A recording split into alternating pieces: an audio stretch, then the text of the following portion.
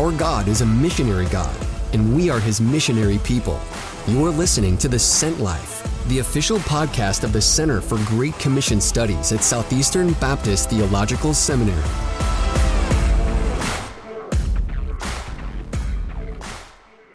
What in the world do you do at holiday season? Is there a way that you can maybe make your holidays more focused on Jesus? Today we're going to have in our podcast an opportunity to hear from a guy who just decided one time he wanted to make Christmas and the rest of the holidays more focused on the Lord. And I think you'll learn something today and also give you an opportunity to pick up a little resource.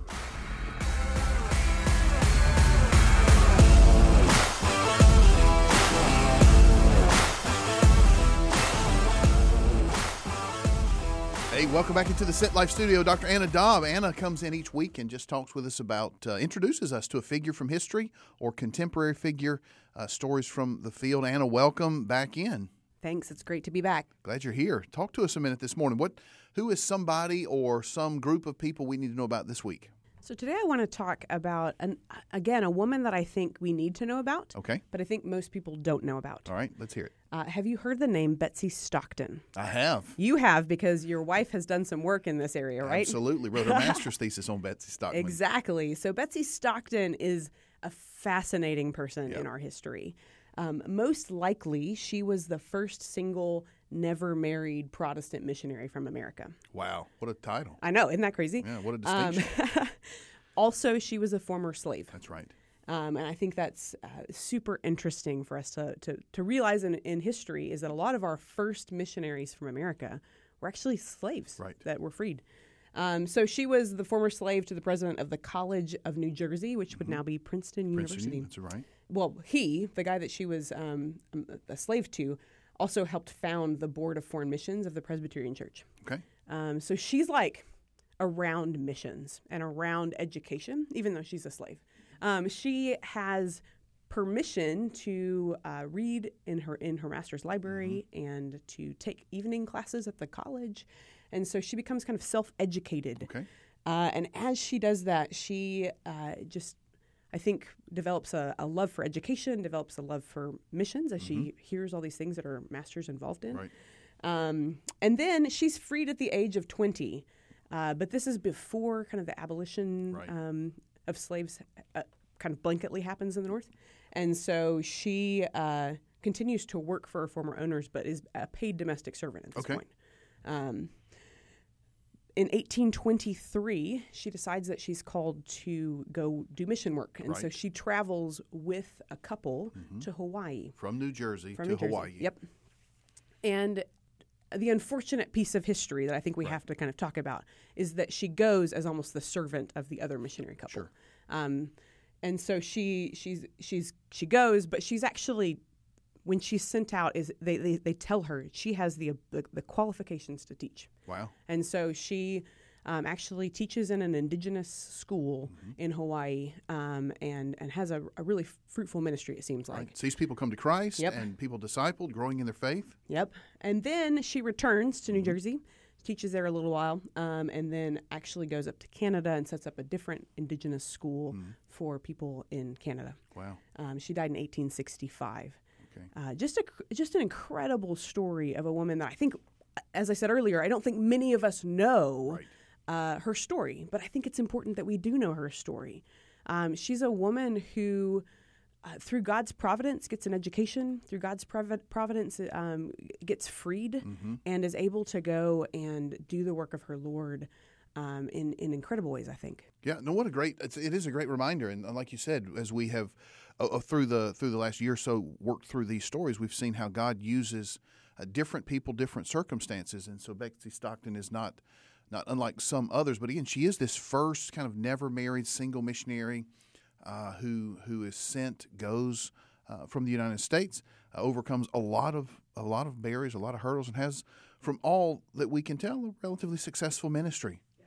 So thanks a ton. What a great story. We would encourage you, again, as we do each week, to go look online, find some stories, read more about these individuals. And there's a whole lot that we can learn and let the Lord motivate you as we see how God has used and continues to use people through his history. Thanks for being here, Anna. Thank you.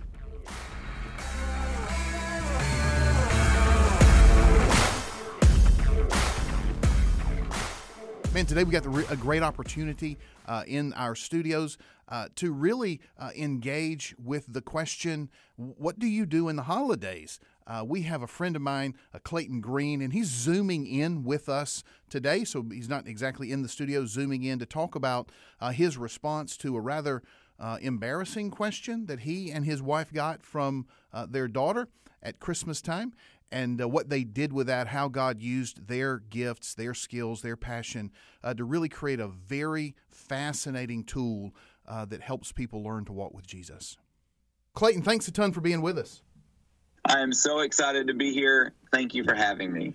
Hey, Clayton, do us a favor. Introduce yourself. Tell us a little bit about who you are. You're a friend of mine. We go to church together. We serve together. But tell us a little bit about yourself, your ministry, your family, and then we'll bridge into this fantastic holiday resource option. Well, of course. Thanks for having me again. My name's Clayton Greene. I'm a North Carolina native down from southeastern North Carolina.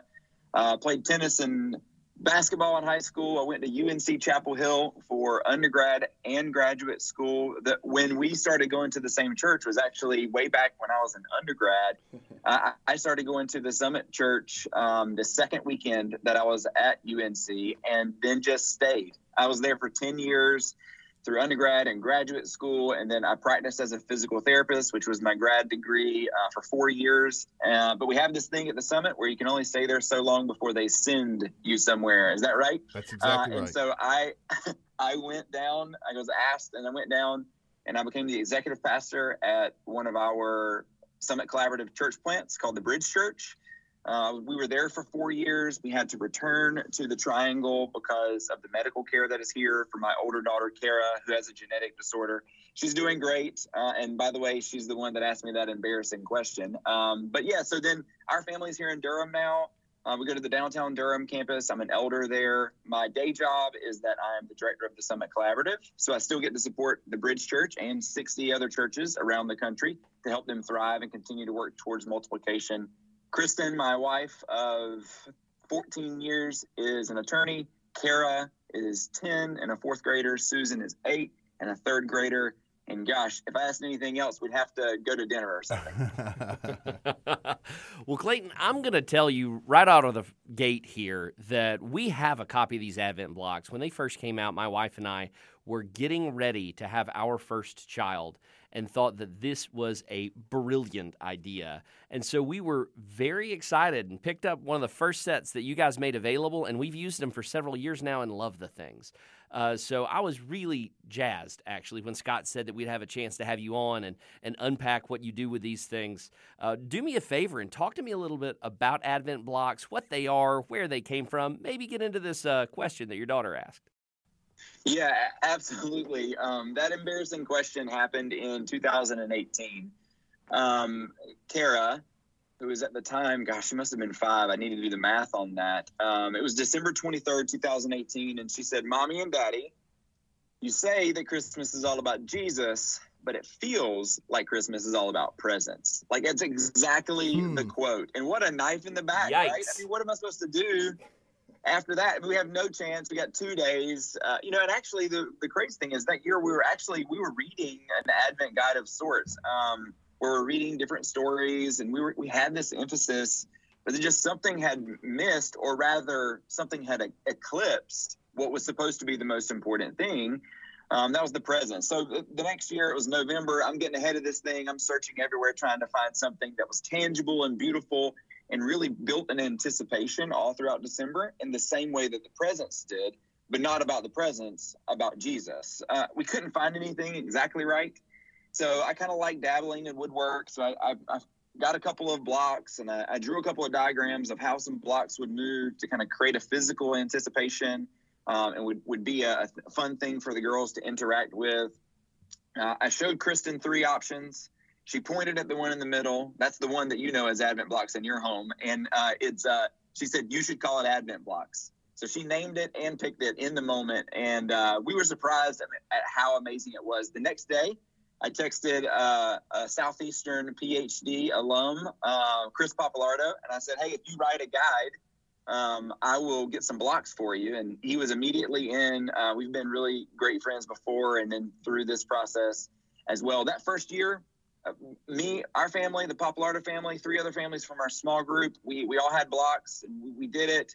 And it was amazing how it created an anticipation of Jesus that year. Our kids were so excited to be doing the blocks every day. It really changed the temperature in our home. The next year, we wanted to extend it to the summit, and then we accidentally extended it to 5,000 additional families. And then last year, even more than that, 16,000 families added to the fold of people that are doing Advent blocks for their families. So it's wild, the response that we get from families. It's really been a blessing. We kind of stumbled into this, and we're just glad that people are able to use it and have this meaningful moment in their homes every December. Yeah, what an awesome opportunity. Now, Clayton, we're going to try something that very nearly impossible on a podcast, which is an audio medium, and your Advent blocks are a visual and tangible medium. But can you kind of give a description of what these blocks are, how they work, so that the folks who are listening can actually understand how this thing works? Absolutely. Keelan, where do you guys put your blocks? Is it in the bedroom or in the living room? Where are they located? Yeah, so we actually have a mantle over the fireplace in our living room, and that's where we tend to live with them right now. Well, that's where we see them all on Instagram because it's the most beautiful there. So that's what we do as well. Our girls stand on the chair to get them down. Scott, here's how it works. You get 25 blocks numbered 1 through 25, and you line them up. We just tell people to hand the box to your kids, and they intuitively do it. Then there's a star block that goes on the top of the 1, and then way on the other end of this line of blocks, you put the globe block, it looks like the earth, on top of the 25. Then each day, what you do is you take that number block and you turn it 1/4 turn, and it reveals an image that corresponds to the book, to the guide that you're reading every day, and it corresponds to that story. And then you move the star to sit on top of that block. So on the second day, you turn it and you move the star block. The third day, you turn it and you move the star block. What's really neat is the kids start actually looking at those images and recalling the stories and identifying the stories throughout the year. Chris wrote it to be all the way from the very beginning, Adam and Eve, all the way through the birth of Jesus, and then what the shepherd's call is on December 25th. And so you're kind of working through this whole story of understanding God's presence, and sometimes it's perceived absence from his people, but the fact that he's always there and the promise of his coming is going to be true. So you're moving this star block, and the kids are fighting over who gets to turn the block that day and who gets to hold the star block. It's all kinds of fun. And then as the star keeps moving, the star is getting closer and closer to the globe, which is kind of physically demonstrating and creating an anticipation around that truth that God is coming to earth. Then on the 24th, probably my favorite part, is that you turn all those blocks with images one more time, and it reveals a message that hits the theme nail on the head. And it's all the blocks then read on your mantle, Emmanuel, God with us. And that's what happens on the 24th. It's a great celebration. The star has met the globe. Jesus has come, and it's this great celebration the family has. Yeah, we absolutely love doing it. And the way you described it is very much how it works in our home. We've got 2 little kids, and they are little at this point. We've got a 3-year-old and a 1.5-year-old. And our 3-year-old has had these now a couple of years, and she loves this opportunity. And the 1.5-year-old got to experience it last year, and we're looking forward to getting to use it again this year with both of them. And it creates and it frames for us that season in a way that is really helpful, I think, as we're teaching our little children about the priority for the season. So that's one of the things that I absolutely love about how you do this. Now, since this is a podcast and it's audio, is there a space that they can go to see, our listeners, if they're wanting to see a view of this, is there a space where they can do it, Clayton? Yeah, the best way in order to see it is to go to our website. It is goodkind.shop. goodkind.shop. We help people celebrate the good kind of habits and holiday celebrations. So it's goodkind.shop. And right there on the main page, you're going to see a video that shows you how they work. You'll be able to see a number of different images, a couple of different options for how you can get it. You'll see He Is Here, the adult guide that we have now. It corresponds with the blocks, but is written in a deeper kind of more reflective kind of way for the spiritual growth of the adults. You don't have to have that. You actually don't even have to have the blocks if you want to use that. We made that specifically so that churches could use the whole program in order to align their whole church. We do something called the local church program. Being in church planting and loving the local church so much, we wanted to make sure that churches had access to this for their people. So with their local church program, churches, when they buy just a minimum of 12 sets, get 30% off and free shipping. We give them a sermon series starter kit where we've done a lot of research that they can use for a sermon series. There's a song we have with a lyric video. We have slides and Instagram, social images that they can use as well. We give them all of that for free because we believe that discipleship happens in the home, but it's best when done with the whole church. So, this is our mission field. If we're not out on, far away on a mission field, all of us has a mission field in our home. And we want to resource people in churches in order to do that specifically this December or next December or whenever it is. Yeah, that's awesome. And, one of the things I really like about this, Clayton, I love the blocks and I love the concept of the blocks, but I also love the way that you and Chris and your families took this one challenging question and then leverage your interest and your skills as a way of saying, how can we be obedient to what God wants us to do to fulfill his mission and use the way that God had shaped us so that we could accomplish that? Yeah, absolutely. It really has been, it's something that was a gift to our family, a gift to Chris's family. Chris will say all the time, what we're trying to do is just to figure out how to help our families practice our faith, to know God and to make him known. And as we are trying to figure that out, we're trying to provide resources to help other people do that as well. So it really is an outworking of us trying to do this with our families, feeling like it's been a gift to us and then offering as a gift to others. That's awesome. I mentioned to you that my grandkids have gotten this. So, you're a little bit younger than I am, so it wasn't around when I had little kids. So I'm having to see how to do this through my grandkids. So they have a set of these blocks this year. So we'll see how that works. But I'll be interested hearing from you and from Keelan and Clayton, maybe some stories that you've heard. What are some of the ways that this project and this tool has really blessed families? And what are some tangible ways that you guys have seen or heard that people's faith has been deepened, their kids have been reached? Can you just tell us a bit about the blessings that come from this? I'd be happy to dig in on that one because I do think there's a couple of ways that are real obvious for me. One, this gives us a way to essentially catechize our children that I think is really, really helpful here.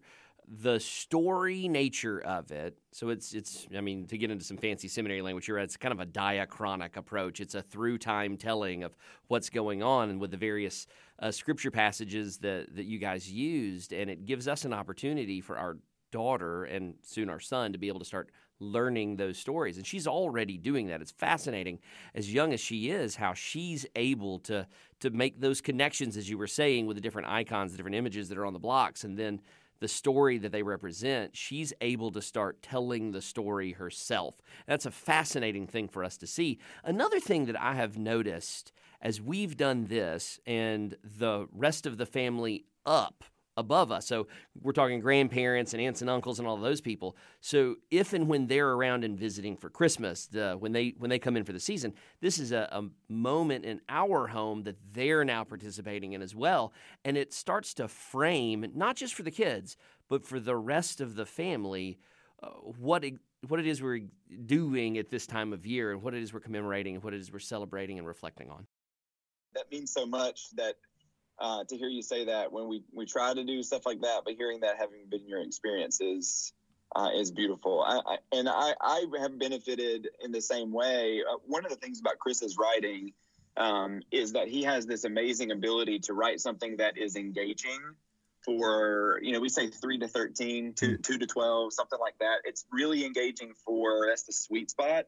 But what we hear time and time again, Scott, is the teenager in the home that actually the blocks weren't purchased for them start sitting in the room because the stories are that engaging. That the mom or the dad who is reading, at some point there's one of these stories. For me, it's the Jeremiah story every year that brings a tear to my eye. The temple story every year is just so meaningful and kind of reminds me of things. It reminds me of the God's presence and his desire to be with his people. It does end up hitting everyone, even though, you think blocks and you think kind of this small age range. That's one of the things. I mean, another thing is like the kind of the block turning aspect of it. We've heard time and time again. I tried to do an Advent thing for such a long time, but we just never could quite finish or follow through. And I think the blocks kind of make the kid, we like to say, if you do something fun and you tell your kids that they can do the fun thing with you, it actually makes your kids little accountability partners, because they'll come and they'll say, hey, we have to do the blocks. We have to do the blocks. No doubt. And we've heard that time and time again. We made it so you can pack it up very easily. The boxes, you can store it in year to year. You can take it to your family's house if you're traveling during the holidays. So, so there's a lot of things that we've kind of built in from a habit forming perspective that allows people to start and finish this rhythm, which I think that's like a really meaningful thing. There's a refrain that we haven't even mentioned. At the end of every day, there's this patentable phrase. It kind of varies based on the Bible character, but it ends with you saying, everybody's praying, God, will you come back to stay? They feel like he's not there, and they're saying, God, will you come back? He is always there, but there's this culmination of that story in Christ, God becoming man. And then that refrain actually changes on the 17th, and it actually says he is coming. And so a couple of those small things really kind of make, it really does build an anticipation that builds up to the 25th around not just the presence, but about Jesus. And that's been a really, really consistent theme from people, is that they start, they finish, and then it's not just the kids, it's the whole family. I will say there's been one thing for me that's been particular. There's one story in particular that's impactful for me. There was a mom who was kind of the primary spiritual kind of force in the home, got these blocks, had the blocks, was reading them to her kids. The kids started asking the father, hey, will you read? Hey, will you read? And the father began to sit down, didn't read all of them, but sat down and actually read a couple of the stories, and started getting engaged with the story of the gospel with the whole family. Now, I don't know where that story ended, but pulling everyone in the family, especially pulling that father in to be engaged in that way spiritually with his family, man, if that was the only thing that happened, that probably would have been good enough. But we have all these other things as well. Man, that is incredible. So exciting to hear that. What a great tool. And this is a great time to do it. It's, we're pushing toward the holiday season. You've been walking in the stores, their Christmas stuff up, Thanksgiving stuff up. It's time to start getting a little bit of plan ahead. So if you're interested in this, you can go to the website. Clayton, what else is on the future? I know that you didn't just stop with the Advent blocks. This kind of planted a seed, and you guys have pushed a little bit beyond that. What else do you have out there? And give you just a little chance to tell folks what they can find when they go to your website.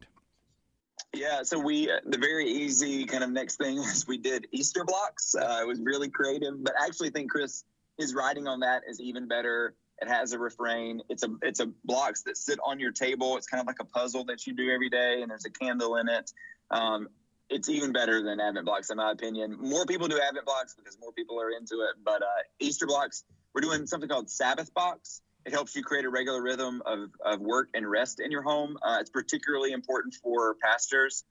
We have the Gratacube now, which is the newest product, which is a daily table conversation game that takes kind of your typical high-low, rose-thorn, like let's have a table conversation, and it adds an element of gratitude to God into it, and it adds a lot of variety as well. So that's been really fun.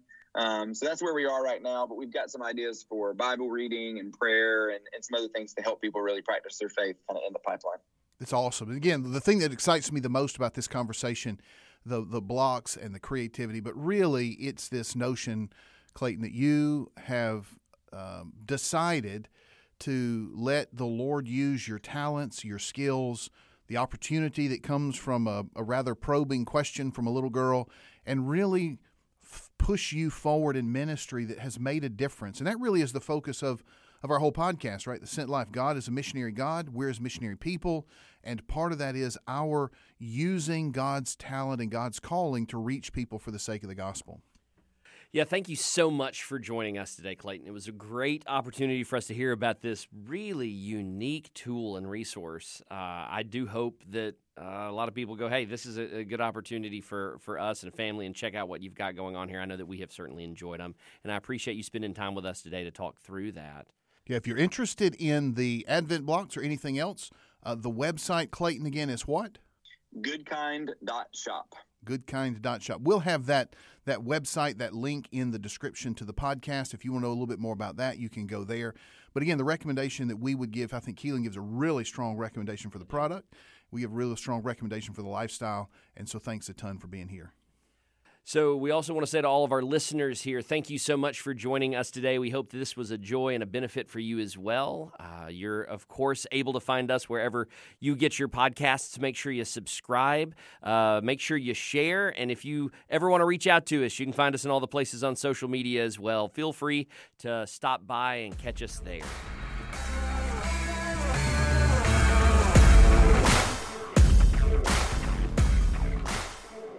Hey, welcome back. We're super excited again to have Dr. George Robinson in our studio as we talk about going out of the tower. George, what do we go out of the tower and do this week? Yeah, and this season, I'm kind of building off of the concept of the core missionary task. Right.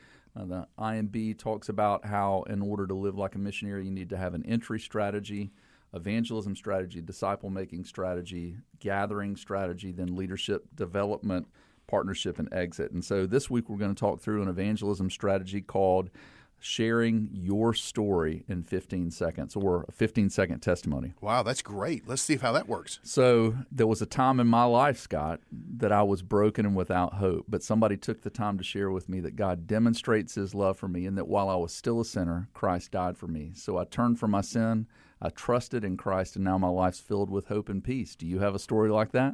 I do, but I'm not sure I can make it work in 15 seconds. I hadn't practiced. So I think if we looked at the clock here, that would come in right at 15 seconds. And so when you're talking about sharing your testimony as an evangelism strategy, oftentimes people will ramble on and Right. on and on, and they haven't thought through it.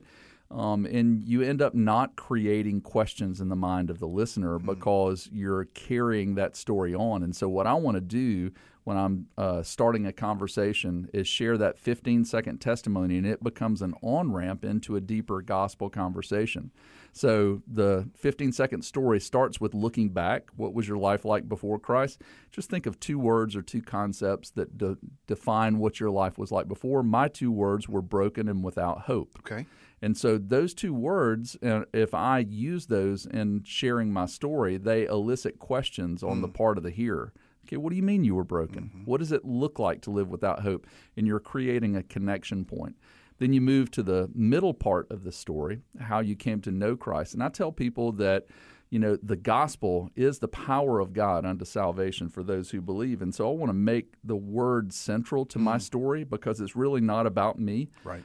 It's about the message of the gospel. So I dropped Romans 5:8 in there. That. And I encourage people when you're sharing your story, whatever scripture verse that summarizes the gospel, drop it right into the middle and then show how you responded to that. And so I use the words turned from my sin and trusted in Jesus with regards to that message. And then finally, the 15-second story ends with how the gospel has changed your life, or what I call bringing Jesus into the present tense. So a lot of people, especially here in the South, you'll talk to them about Christianity, and they'll say, oh, yeah, I did that a long time ago. Oh, yeah.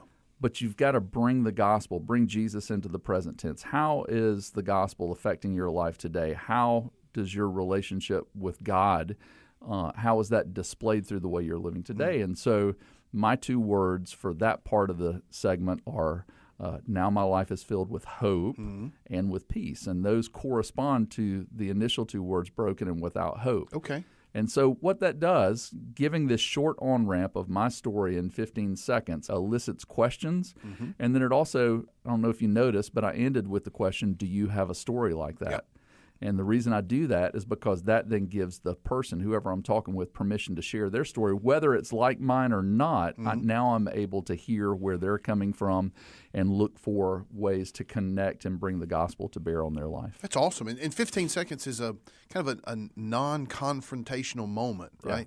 I mean, in a line at a movie theater, sitting next to someone on an airplane, anytime you just enter into some type of discussion, drop that in. Yeah. So I love that. That's great. Yeah, I was at dinner this past weekend in Nashville. My wife and I went out to dinner. And one of the things in a post-COVID context that we need to do is thank people for being present. Right.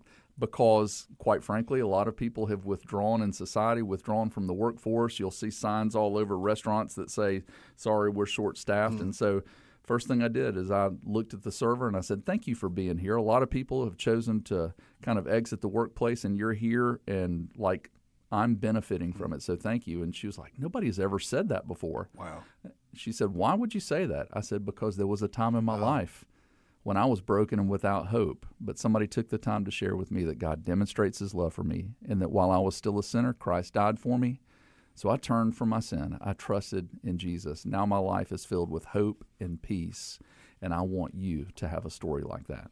Great. Love that. All right, everybody's assignment this week is to look back, look into the Bible, look into the present, and write your 15-second testimony, and then let's use it. And if you do that, send us a note somewhere. We'd love to hear your stories of how you used your 15-second testimony and maybe how God used that to challenge someone to trust Christ. Thanks for being with us, George. You bet.